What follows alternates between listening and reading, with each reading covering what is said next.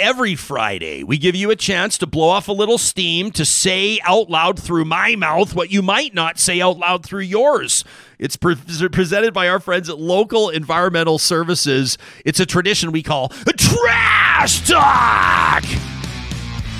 All right, so if you're not a hockey fan, maybe you don't know the whole background, but last year, Matthew Tkachuk scored over 100 points for the Calgary Flames. He then let them know that within a year he didn't plan on re-signing with the team, so they traded him to the Florida Panthers. Pretty good trade for the Flames, if you ask me. Well, the NHL teams are back in training camp now, and reporters asked Daryl Sutter, the head coach of the Flames, how Matthew Tkachuk's replacement at right wing on one of their top lines, Tyler Toffoli, who played with Daryl Sutter in Los Angeles for the Kings, how the two stack up. In other words, how are the Flames going to do replacing Matthew Tkachuk on that line with Tyler Toffoli? And here's what Coach Sutter had to say. Well, as far as their skill sets, any comparisons between Tkachuk and Toffoli? One guy's won Stanley Cups, been a big part of long playoff runs. Of course, I don't have to tell you what happened to the Calgary Flames playoff run when they ran into the Edmonton Oilers last year. I love that trash talk from Daryl Sutter. All right, we got one from Peter here, who heard UCP leadership hopeful Travis Taves on the show this week, formerly the finance minister. Earmuffs, kids. Peter says, hey, Travis, how the fuck can you challenge Real Talkers to make a decision for leader of the UCP vis-a-vis Alberta's premier by watching how they've led and then minutes later say, I'm going to work with Albertans on the pension file? Here's an angry Alberta teacher who watched my pension get stolen saying, take your leadership bid and your hollow words and stuff them! All right. Now this one from Ronnie. Ronnie says, Jespo and crew, I like to think I'm a progressive, and you will never hear me both sidesing an issue. I let my positions be known clearly, and I take a strong stance.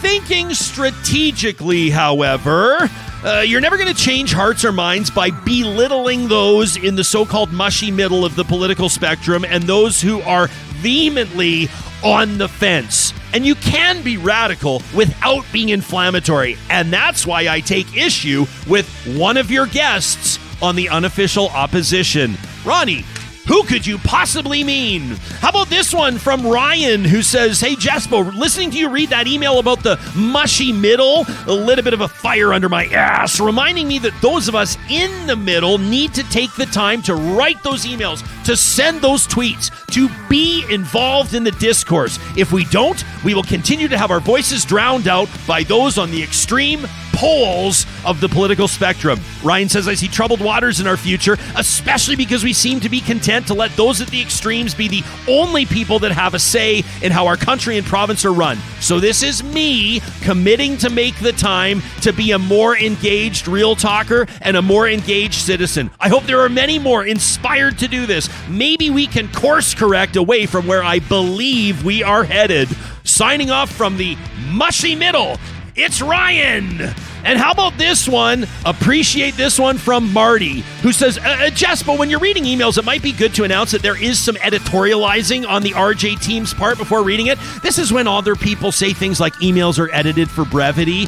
They are, because some of you are so engaged, so intelligent, so motivated, so verbose, that you send us these big, long emails that would take the entire show to read, so we got to cut them down a little bit. He says, on to Catalina's email. They talk about the mushy middle and not having a home. There is a home, right? The political party that they most identify with is called the Liberal Party, an excruciatingly centrist, bouncing between being right of center and left of center kind of party. There is no far left in this province or in this country. If they think that there is, they've fallen prey to conservative party messaging of trying to control the Overton window. The closest thing to far left in this country, maybe described as those blocking forestry or oil and gas projects. How many people are there, like in the whole country? 10,000 of them? I don't know. They're certainly not driving political parties or having any impact on policy to any degree. Nothing. nothing that pushes past natural growth with times around them. All this talk about the mushy middle, being a centrist, about their own centrism.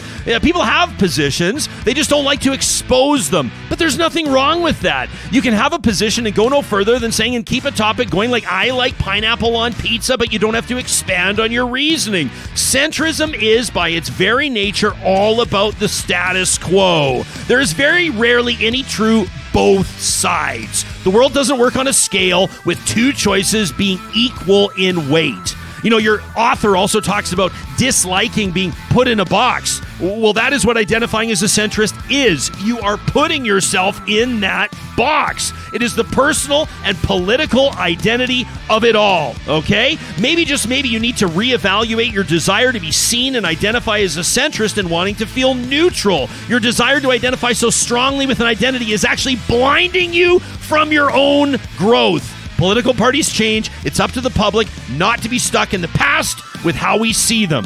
In closing, Catalina, I think you can, if you look really hard, find a political home in a space. It sounds like you're so stuck in the idea of being truly a centrist that you don't want to take the introspective step of self-realization. I hope you can, because if the pushback you face that you're afraid of receiving, it may have a little bit to do with the fact that clearly you have sides you just don't want to admit. All you want to do is stay safe. All right. Thanks for that. Back, forth. It's been pretty rare that a Real Talker's email has prompted a week's worth of discussion. So even though we still have a week to go before the end of September, this is my official announcement. Catalina, the first ever to be early awarded the Real Talk Email of the Month. We're going to be in touch with you. We're going to send you one of these Real Talk studio mugs on our dime. Thanks for getting us going, whether we agree with you or not. Trash Talk is presented by our friends at Local Environmental Services. Keep it local. Get a quote today at localenvironmental.ca.